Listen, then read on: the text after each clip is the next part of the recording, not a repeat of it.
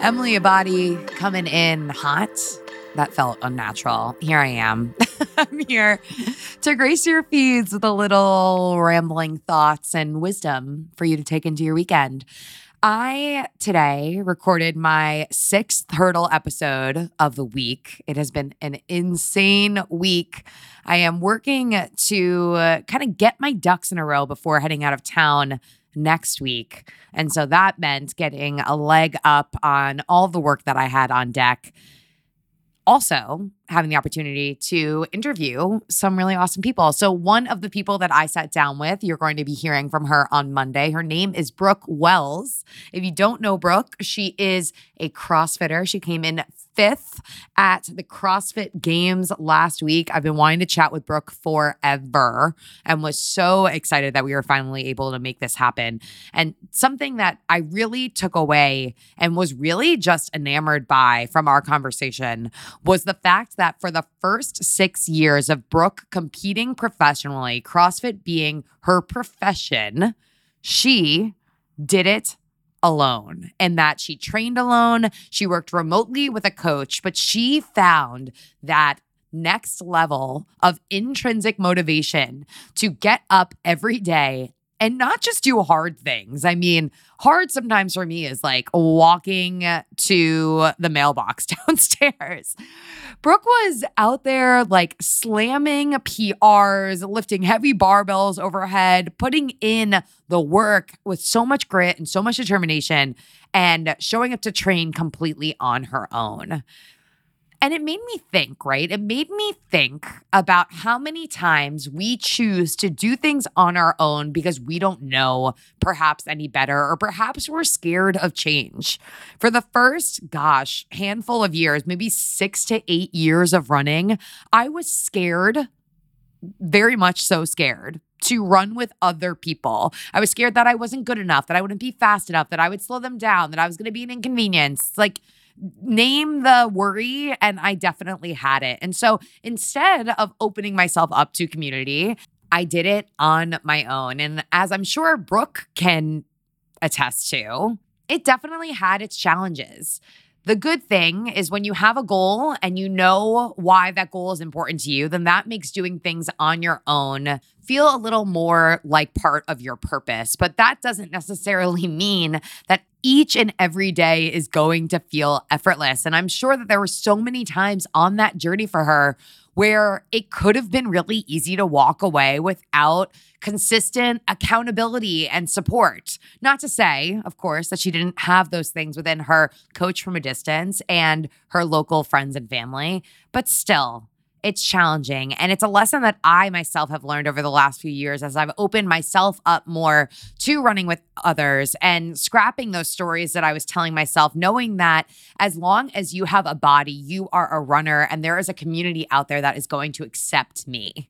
Anyway, like I said, I'm so impressed with Brooke. Now she is the 5th fittest on earth, according to CrossFit. And she got there because she was willing to put in that work and was able to define why this was important to her, why she wanted to keep showing up day in and day out. And so this week, I want to encourage you to think about the things that are important to you in your life. And maybe on the goals front, take some time to write down the why. So think about what some of your goals are, what some of your aspirations may be, and take some time to write down the why. Because when the going gets tough, regardless of whether you're going at it alone or lucky enough to go at it with a company of friends or peers, going back to that why is always going to bring you motivation to keep on keeping on and show up when the going gets tough. And now, a listener question. Good morning, Emily. This is Monica from Houston.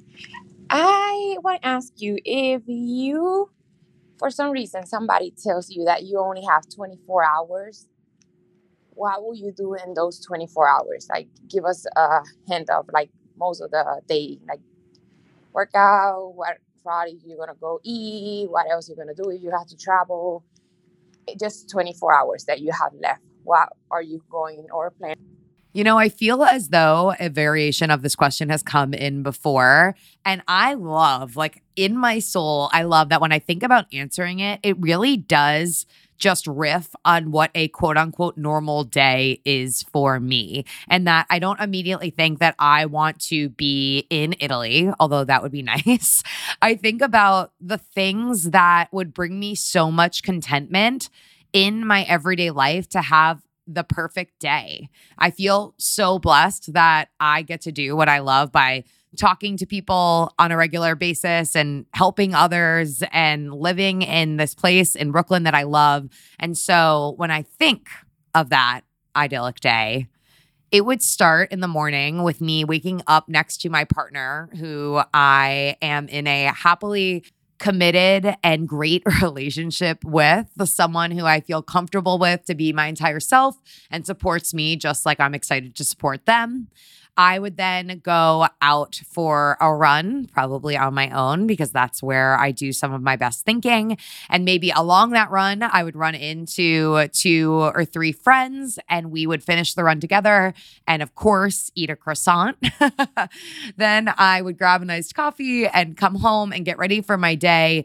And on my ideal day, COVID is a non-thing, and I have about 2 different sessions in the studio with some of my dream guests. Let's say Ashley Graham, who I cannot believe I'm saying this, but I'm going to have the good opportunity, fortune, literally this is something I've manifested forever, to speak with on stage next month at the Bold Conference in Los Angeles. I'll put the link to that in the show notes in case you want to come out and support.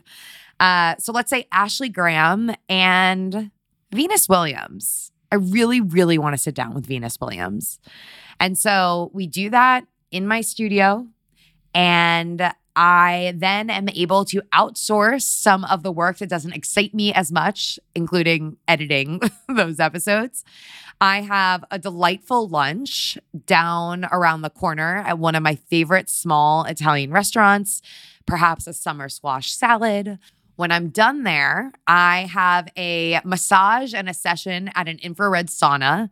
I bop home, I shower, I meet my partner because he lives with me, and we grab a happy hour drink. My drink would either probably be a martini with extra olives, dirty vodka, or an old fashioned, or maybe just bourbon on the rocks. I'm really big on Four Roses with an orange peel.